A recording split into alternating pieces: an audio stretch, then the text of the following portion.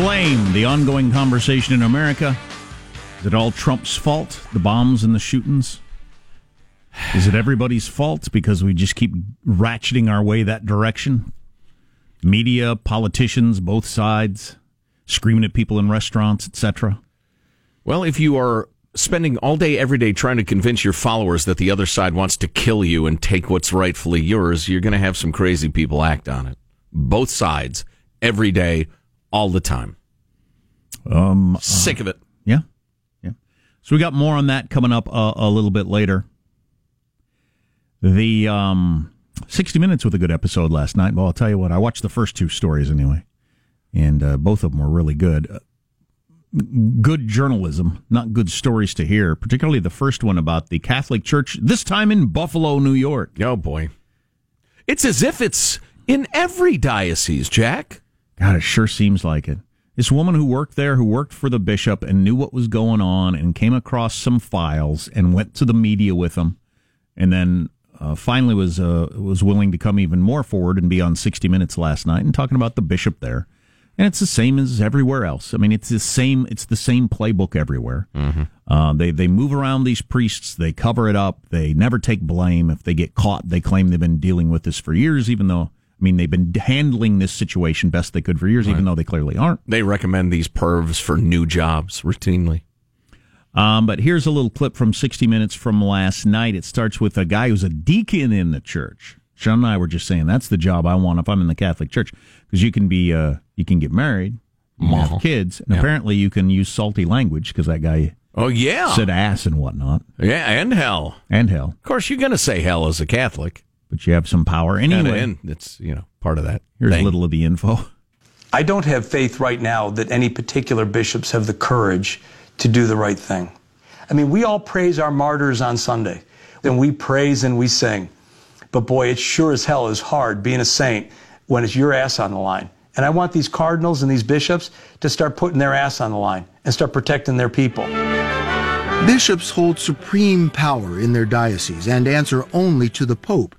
Next month, U.S. bishops will gather to consider a proposal for a bishop code of conduct. Bishop Malone plans to be there. He's refused to resign. The shepherd does not desert the flock at a difficult time. May God, who founded the church and... The bishop has made 3 public apologies and offered to sell his 11,000 square foot official residence to help compensate victims. So there you go. I liked all of that. So they're going to have come up with a code of conduct, because that's what's lacking.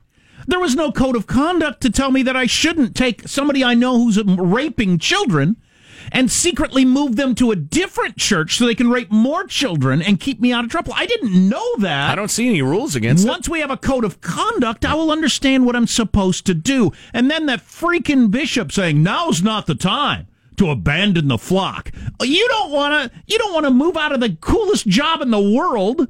For you, an 11,000 square foot house. Start there. Who decides that's a good idea? Ever. To do with the money people give in the plates at the church to help the hungry and clothe the poor and whatever the hell it is.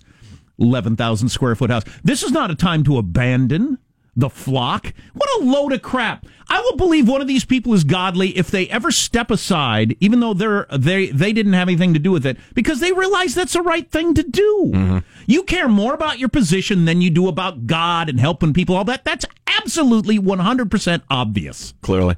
Of course, you're a human being, so we should expect that out of human beings. I loved what the deacon was saying.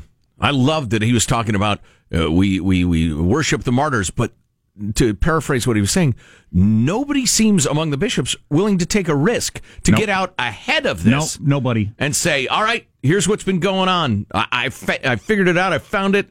Here's what it is. The Pope is not moving fast enough. Nobody is sticking their neck out. Not one in the whole world, with this going on now since, well, the big Boston story that they made that movie about was 20 years ago? 20 years. So in several decades, nowhere in the world has there been one step forward and say, look, here's what's going on. It's time somebody says so. Nobody's willing to risk their cool gig. Have you heard anybody high up in the Catholic Church talking about the systemic problem, where this is coming from, What traditions shelter it?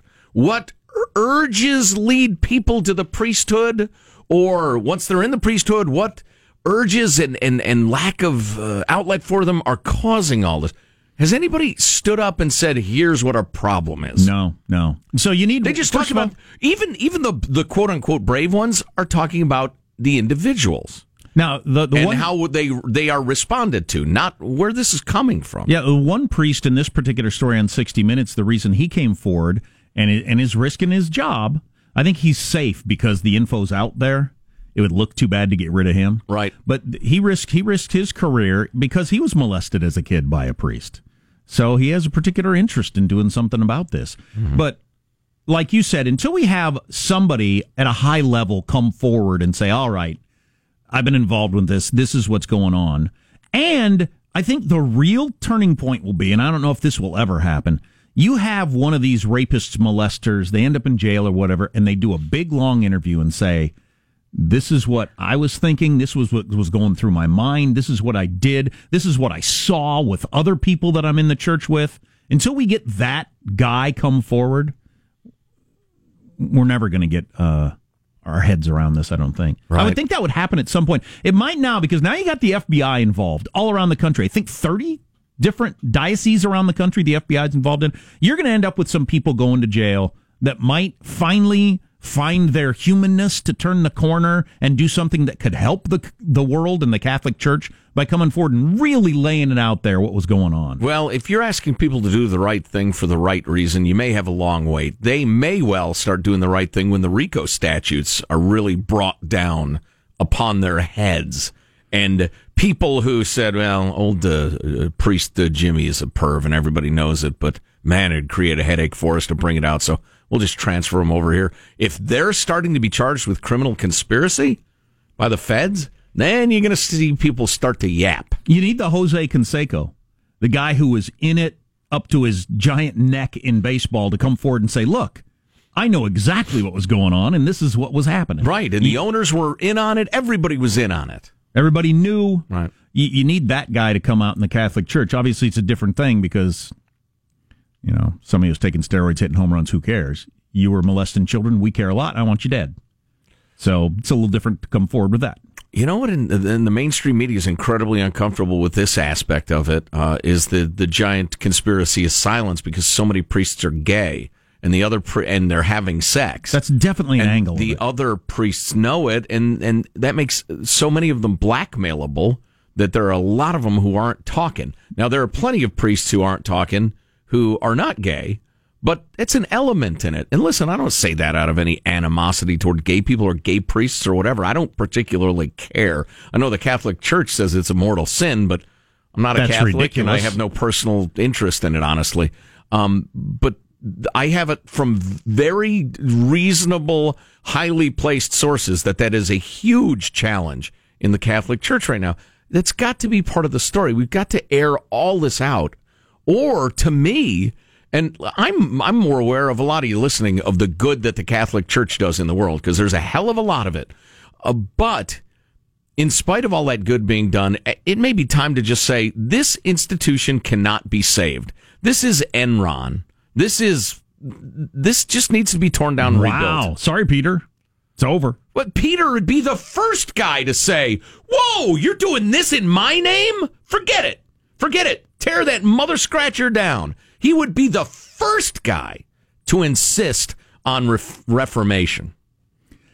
It is amazing, although it's for the reasons you just said. It is amazing that nobody at the bishop or cardinal level, because all these cardinals were bishops before, what's the chance that people at the cardinal level or bishop level anywhere in the world aren't completely aware of all this stuff? It's got to be practically zero. I would believe everybody knows what's going on. It's like general managers of baseball teams getting back to the steroid era. They knew. They all knew. I don't know. Tony, no, they're very little. Tony La Russa sounded pretty believable that he didn't know Mark McGuire was juicing. Of course, he was a drunk old man. There's that. But I can't imagine that anybody, especially the cardinal level, because you got to be pretty old. You've been around a long time. There's no way you don't know priests yourself throughout your career that were molesting kids, and you turned a blind eye to it. So it would go so far up. I mean, you'd have to wipe out the entire leadership, which would be fine, by the way. Should be fine. If you're an actual person of God, you're in it to please God and to make the world a better place. You going from being a cardinal to just a priest of some small church somewhere should be fine with you. But you're all caught up in the problems of all human beings, of wanting power and prestige and adulation. Right. But you'd think there'd be somebody that at some point would set that aside. One. Right. You know, it's funny. That reminds me so much of the indictment of government that I and H.L. Mencken and Thomas Sowell and so many other thinkers share. Not that I'm on par with them or even close to it, but the idea that some people have that the people in government and bureaucracies are angels. They're not touched by self-interest or greed or avarice or the flaws of the rest of us. No, once they get into government, they become these super beings. Likewise, the church. Please, somebody's a cardinal and they go around talking the talk, but they're not affected by all the same prides and greeds and enjoying their station and loving the power as the rest of us. Of course they are. They're human. Did you see that house the bishop lived there in Buffalo, New York? That's some place. Biggin. That would get to your head, wouldn't it? That's where you live? It looks like a castle. And people's... Yeah, no, it looked like a castle. Jack, he probably has an office in there. There's probably 2,000 square feet of his 11,000 square foot house taken up by office space. And everybody refers to you as Your Excellency and opens doors for you and picks you up in the morning in a fancy car and drives you to where you... I mean, that would get to your head. Any human being. I really missed a chance to have my kids refer to me as Your Excellency. I mean, I could have taught them from the earliest age. They wouldn't think it was odd at all. Right. If you started that way. Right. Damn it, that would have been great. You call him Dad? It's funny, we call ours Your Excellency. Your terrificitude. That reminds me the story I got on how we've been teaching kids the wrong way to learn how to read since the 80s. Abandoning thousands of years of knowing how to do it. The capacity for the world of education to get into fads and lose their minds is wild. Text line on this whole Catholic Church thing, it's just, God dang it. It's so unbelievable. And at the same time, completely believable. Text line's 415-295-KFTC. 415-295-KFTC. What's the best weapon in a male stripper fight? That'd be a handy thing to know. Tuna can lids? I think that... Oh, boy. You're listening to the Armstrong and Getty Show. Armstrong and Getty. The conscience of the nation.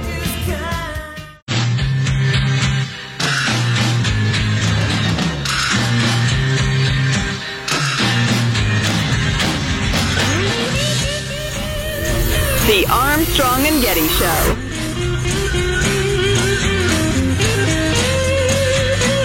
There must be some kind of way out of here. I heard that Utah might legalize marijuana, so a state lawmaker went to Nevada to research weed. When asked what he learned, his staff said that was 4 days ago. He hasn't come back. He's like, what? If you're just joining us, Joe called for ending the Catholic Church. We got this. Not exactly correct. Text. The Catholic Church will either die or continue to harbor molester priests. Nothing will change if Catholicism doesn't die of money starvation. Sure looks that way. Had decades to try to get their arms around this, and it doesn't look like they've made any effort or advancement whatsoever in a lot of areas. Well, that might overstate it, but I see your point. I mean, well, look at it. There are people trying, but they're not nearly enough, and they're not nearly powerful enough. It's sickening. I think I'm in a pretty good place to talk about this, too, because I have a great deal of sympathy for not only Christianity, but the Catholic Church. But I don't know. I've seen enough of these things, enough of examples of corrupt institutions that vow to turn it around. But once you get a sense of how far the corruption goes and how high, you get a sense of whether they're capable of doing that for themselves or not. And I'm not very optimistic about the Catholic Church. More texts, or you want to move on? You can move on. All right. Got a couple things for you. Number one, no matter what you think of what's causing it, the world's getting a little bit warmer. And the only reason I point that out is there are now way more ticks in way more places than there used to be. Like your armpits? Shut up. For much more of the year. And, I could go into detail, but what's the point? If you're out in nature, you're in the tall grass, you're in the woods, whatever, check yourself and your pet for ticks. Oh, and your moist regions. Oh, Lord. You want ticks there. It's all about Lyme disease, or a lot of it's about Lyme disease, which can... ticks are gross, man. Cause long-term symptoms like fatigue, joint pain, arthritis, facial paralysis, neurological disorders if left untreated. Ticks are gross. The whole burrowing Indian sucking blood out of your thing just ain't that cool. Yeah, we have an instinctive loathing of them, and it's good. But so ticks and Lyme disease are a growing problem. Just be aware of it. Check yourself. Check yourself. And then this. Seattle's minimum wage increase experiment. What effect did it have? Now, depending on how you come at this thing, we tend to assume... I come at it from behind with tuna can lids on my shoes. All right. Like some sort of combative stripper male. Excellent callback. Way to go, plum smuggler. Two types of low-wage workers. One is scrappy but unskilled, looking to get on the first rung of the economic ladder. Once they get that first job, they'll eventually learn new skills and get raises. Economists and policymakers who believe this, because it's clearly true, contend that big minimum wage increases are harmful because some aspiring workers won't get jobs and will miss that first opportunity to enter the job market. It's unquestionably true. It is 100% true. The other type are people stuck in a trap of low-wage work. For these workers, the system is stacked against them.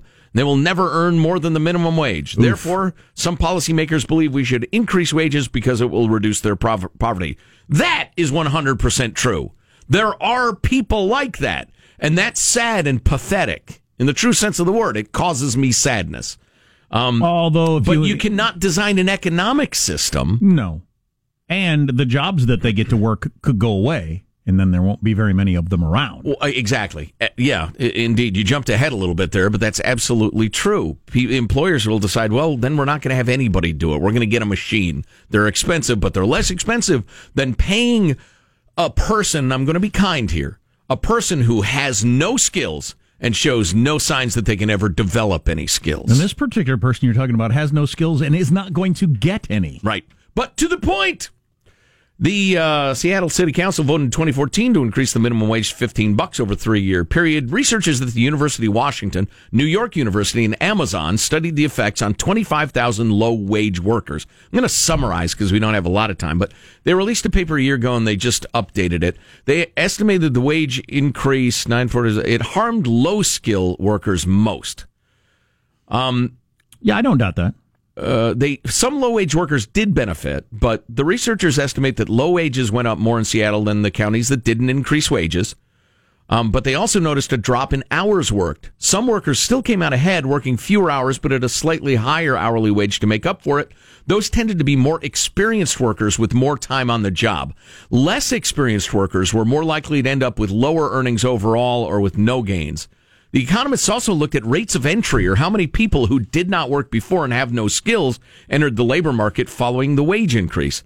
The estimate right after the minimum wage went up, entry rates flattened and eventually fell as the minimum wage went up further, suggesting less experienced workers were offered fewer opportunities for work. But man, if you start a minimum wage job and a year or two later you're still making minimum wage, you either are a terrible employee or have no skills. Meanwhile, in neighboring counties, entry rates continued to increase before leveling off slightly in 2017. This leads them to conclude Seattle's minimum wage ordinance appeared to have delivered higher pay to experienced workers at the cost of reduced opportunity for the inexperienced. Interesting. What's coming up in your news, Marshall? 2 caravans now on the way to the southern border as the military ramps up security. We got a moral question. Self-driving vehicles, who should they hit first? And Sunday, one U.S. city experienced an unprecedented super sports equinox. Yes, a sports equinox. All coming up on the Armstrong and Getty Show.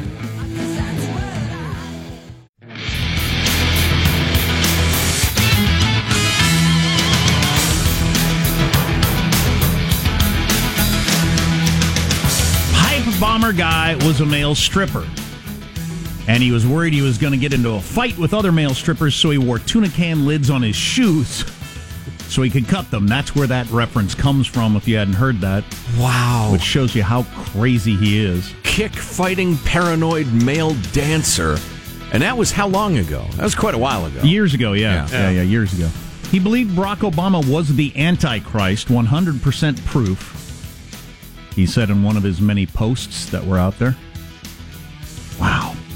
Okay. He turned on Trump in recent days. Yeah, and recently he decided Trump was a Jew-loving globalist. So. Well, and interestingly, the Washington Post is writing about the fact that the Pittsburgh synagogue shooter was anti-Trump, but Julia Ioffe claims that Trump is still responsible for the shooting because of his rhetoric. So, okie doke. Well, it could play a role. I have no idea. Oh, yeah.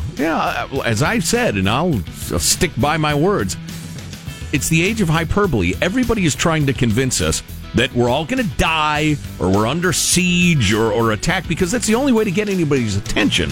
And when that rhetoric meets mentally ill people, bad stuff happens. So calm the hell down, everybody. Saying people will die if you vote for Kavanaugh is pretty, insightful also. Oh, absolutely, 100%. Let's get news now with Marcia Phillips. Well, the first migrant caravan is in Mexico, about 1,000 miles from the U.S. border, as Pentagon officials say they are rushing backup equipment to the southern border. Portable barriers, trucks, transports, and other gear for the active duty troops that are now set to be deployed. Now, Homeland Security Secretary Christian Nielsen on Fox News on Sunday was saying, we've got a crisis at the border right now. We're stopping between 1,500 and 1,700 people a day trying to cross illegally. So this giant caravan is just like 4 days, 3-4 days compressed into one. There's an excellent point. Yep. So listen, it's being absolutely 100% whipped up for electoral purposes by Republicans. Mm-hmm. It also points out that we have a crisis of a broken immigration system and broken refugee system, and lots of people are getting into the country illegally, and a lot of bad people are getting into the country illegally. So that's a real problem. It's being whipped up a little bit.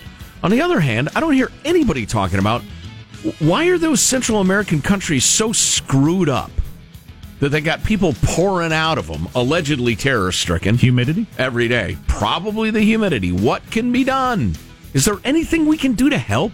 Just selfishly.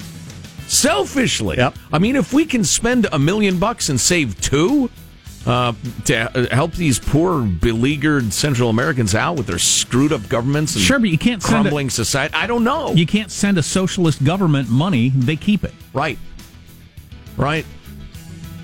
Meanwhile, the other day, the incoming president of Mexico suggested the U.S., Mexico, and Canada put together some kind of fund to help build businesses in some of those Central American countries that are suffering so much. I don't know how you would get around avoiding giving that to the generals and the presidente and the other people. Yeah, that's the thing. Economic aid and even investment in the countries of corrupt regimes, hoping that the economic liberalization brings political liberalization. That almost never, ever works. It's been studied over and over again. It's the perfect example of the only upside of being slightly older, although I'm still very youthful, and grizzled is you say, yeah, I know that sounds really, really good, but it's been tried a bunch of times and it never works the way you think it's going to. All right, shifting gears in more ways than one. Self-driving vehicles. Who should they hit first? The people the other guy. In a recent survey by MIT, millions of people were asked about self-driving vehicles and how they should prioritize when an accident is inevitable. Tallest? You hit the tallest first? No. How do you make a decision on that? No, the results were not tallest first. Most people... The one that looks like more of a drain on society. Going through the I don't know how you're going to program these things. Going through the list, most people say they'd prefer cars, prioritize saving people over saving animals. That's probably a good idea. And they may also lean towards saving younger people rather than older folks. Wow! So the computer in your car is going to say, she's 20, he's 50, hit him. Oh, my God. Well, it's good for the race. Wow. It's good for the human race. She might reproduce. He's old. Get him out of the way. Respondents were more inclined to say... What if she's a 5 times convicted meth head stripper and he's the the baseball coach and principal of the local school? All His best years are behind him, and she still has time to turn it around. Yeah, she could turn it around. Oh, my God, because that's what we need. We need crank-loving strippers reproducing. Respondents were more inclined to save baby strollers, pregnant women, and doctors. That's doctors. How do you determine who's a doctor? I'm walking around in a lab coat and stethoscope. Yeah, that's for sure. Does this include chiropractors? Settle down, Michael. They were less inclined. Remember, Yeah, these come on. Don't avoid running over a chiropractor to save that person. These are millions of people interviewed by MIT. These people were less inclined to save folks of heavier weights and higher class people like executives. Wow. And they broke it down this far. When it came to animals, many people would rather save a dog than save a criminal. Cats ranked lower than both.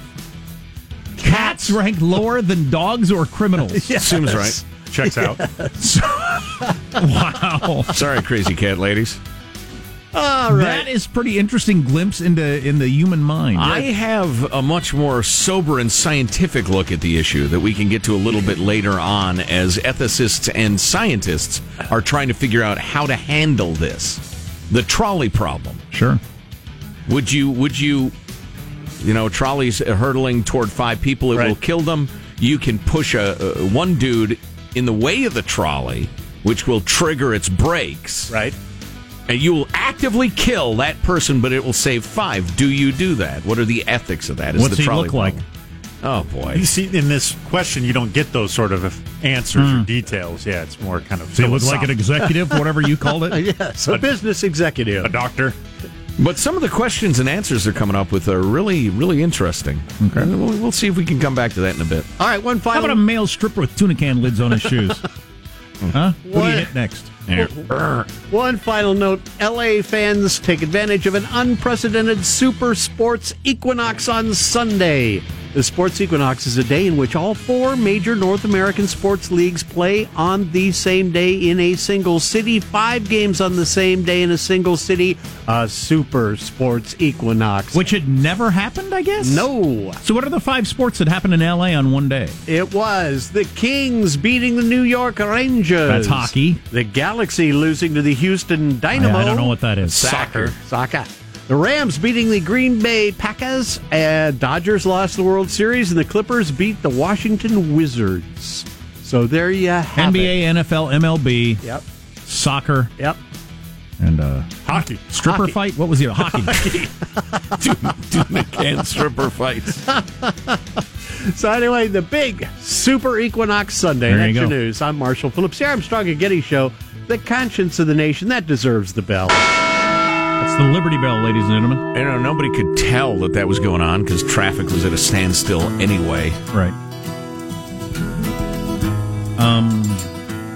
Man, I got a bunch of stuff I have compiled from the weekend. An interesting nugget about what's going to happen a week from tomorrow, midterm election, and the turnout. Oh, really? That I think will shock you. I'm not easily shocked. It's going to be high. Bring it. Really high. Turnout is? Yeah. No. Yeah. Oh, yeah. You're Oh, yeah. wrong. Oh, yeah. That's where you're wrong. Oh, yeah. My response to Jack will shock you. Are we teaching kids how to read the wrong way? Probably. Plenty of data that would show that we are. Among other things coming up on the Armstrong and Getty Show. Armstrong and Getty. The conscience of the nation.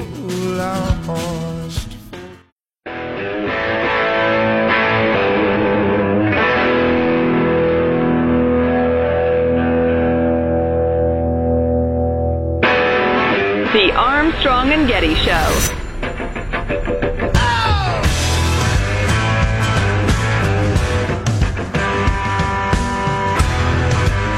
A lot of interesting stuff about the pipe bomb guy, the stripper, white van political message dude. How do you get to drive around the country with Hillary Clinton's face and crosshairs over it? I figured that out. All right. Talking to some people. Well, then there's a synagogue shooter guy, and you can't have the fun with him because people died. It's at least the pipe bomb crazy moron didn't hurt anybody. Right. So just a real quick follow-up on the autonomous car thing. 2 points. Number one, they're working on the autonomous cars figuring out how to hit people or things in a way that causes less loss of life. So you can go beyond the trolley problem. If you do this, that person will die. If you do this, those people will die. The programmers are saying, well, let's see if maybe we can go sideways into them. Not hit anybody. Or so they're not killed. Yeah. Right. And the other interesting aspect to this is that unless there is government-mandated standardization, you can have some brands that are more likely to kill you and some brands that are more likely to kill the driver. And I'm buying the murder mobile. It's all about me. I'm going to drive the one that protects me. So that's just me. Well, that's going to be a problem. Yeah, I know. Obviously, I'm kidding, but yeah, that is going to be a problem and an issue, an ethical issue. And then they get into public transportation. How do you program buses? The rest of it? You're not kidding. If there's a company that values the driver over somebody else, I'm going to buy that car. Not me. Oh, you're going to buy the car that sacrifices you to save others. Exactly. There's a problem. Yeah. Okay, good for you. If there's any chance of hurting someone else, a grenade will go off in the car. The Dodge virtue signal. Right. It's funny. Megyn Kelly's old high school has criticized her comments on blackface. Oh. No word from her Brownie troop or junior high or anything else like that. We live in crazy times. I'm not sure my high school's even aware I'm alive. Oh, I know mine. I know mine's not. Tomorrow, we're 1 week away from the midterms. Here's a couple of interesting stats for you. Fascinating stats. 2014, the last midterm, was the lowest turnout since World War II. And that's a bit of an anomaly because it was World War II was going on. So maybe, people didn't get to the polls or whatever. So it might be the lowest ever midterm turnout. But extrapolating pre-voting, what do you call early voting? Yes. By somebody who has been accurate in the past on figuring this out, says this is going to be the highest turnout midterm election since 1914. And I think you could probably do the math if you're a history fan on that. That would have been voting right after World War I started because you were wanting to send the message to Congress, hey, we ain't getting involved in this. Mm-hmm. Or we are, or whatever. Right. But so 100 years since we've had a turnout like this for a midterm, likely, which should surprise no one. Has there been a fever pitch about politics like this in your lifetime? Not mine. Mm-mm. Now, whether or not that actually gets people to the polls, always a question. This guy thinks it will. It could be just the kind of people that are active, do early voting, and doesn't matter anything to the college kid who's not going to go and vote. Right. And more people do the alternative voting these days. Sure, but anyway. I'm sure he'd consider that. I would expect it to be really high turnout, wouldn't you? Yes, higher than usual for a midterm, which is low turnout. We set the record low last time. If we don't do much better than that, then we all just got to show up. We got to shut up. We got to shut up. The cable news channels need to shut down. We need to start talking about other things. I'm in favor of all of that. If you can get to this fever pitch of politics and you still end up with like 20% turnout, what are we doing? It'd be like if we talked about the Dodgers and the Red Sox all day, every day, red-faced, getting into fights about it and never had the games. Right. Or never watched them. Or never watched the games, right. Yes. Didn't bother. God dang it. So, anyway, we'll see a week from tomorrow. They, as Joe always says, they hold a poll. It's on Election Day. Mm-hmm. And we'll check out the results. That poll's always accurate. Yeah, that went well. 100%. Thanks to the Russians. Oh, boy. I'm particularly interested in this. I got young kids in the learning to read phase of life. Particularly got a first grader who is being homeschooled, so we have a lot of say in how we go about him learning how to read. And I've been interested. We've been hit with a lot of information in the early years of my kids' learning to read. The key thing is to read, have them read or read to them. That's the big thing. Just reading to them. Reading to them for 20 minutes is almost as good as them reading themselves. It's just as long as they're surrounded by reading. Mm-hmm. And I thought, okay, that's interesting, but I'm doing it. And I really make sure they get their 20 minutes of either being read to or reading themselves every single night because all this does. Well, there was an interesting article in the New York Times over the weekend by some really knowledgeable people who've been studying this forever who say this craze took off in the 80s. They've got all kinds of stats to back up the fact that our literacy rate has been going down, down, down, regardless of socioeconomic areas of schools all these years. And they say it's because that is just not true. There are literally, which is a funny term when you're talking about reading, literally thousands thousands of studies that say that is not how you learn to read. Wow. That doesn't have an effect on learning to read. Reading is not, well, I'll read from the conclusion. It's fun and it's nice. Sure, it's There's nothing but positives. All that. Yeah, absolutely. I'm still going to do it. But sure, that's not how your kid's going to learn how to read. The basic assumption that has been underlying typical reading instruction since the mid-'80s in many schools is that learning to read is a natural process, much like learning to talk. You're surrounded by talking, you learn to talk. Since the mid-'80s, we've been teaching if you're surrounded by reading, you learn to read. But that's not the way our brains work. Decades of scientific research and thousands of studies show that reading does not come naturally. The human brain isn't wired that way. Kids need to explicitly be taught to connect sounds with letters. Phonics, which has been around for thousands of years, teaching people to read. Worked brilliantly. And worked just fine. Right. But then it was abandoned. For whatever reason, we got away from phonics and went with you just need to be immersed in reading or being read to, and that's how you pick up on it, and it's not working. Yeah. And they go deep in this study. We'll link it at ArmstrongandGetty.com. It's really interesting. This is not a bunk. I really am on the lookout for bunk studies and all this sort of stuff. This is lots of research over many decades with thousands of studies all showing the same thing. You know what it was? That was the Common Core math of the 80s. They went with, call it Common Core reading. Mm-hmm. They redid what we'd been doing for thousands of years. It was perfectly fine, like we have now with math, and now have decided 35 years later that that's not the right way to do it. What we were doing before was the best way to do it. But it sounded good. It sounded real good. You know, I think I've figured it out. I don't know, maybe I haven't.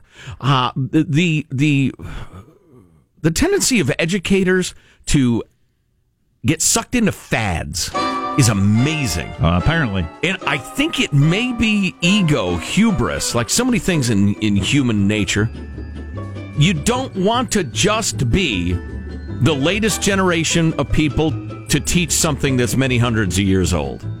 You want to be the innovator, the one who discovered the new thing, the best thing, the better thing. Phonics is dead. Now it's this. Plus, if somebody's selling a book or a program or a videotape or whatever it is at the time, there's money to be made. Right. So that plays a role. Yeah, it's amazing. Pipe bomb guy. A lot of interesting stuff about him. How did he exist like this for so long? Coming up on the Armstrong and Getty Show.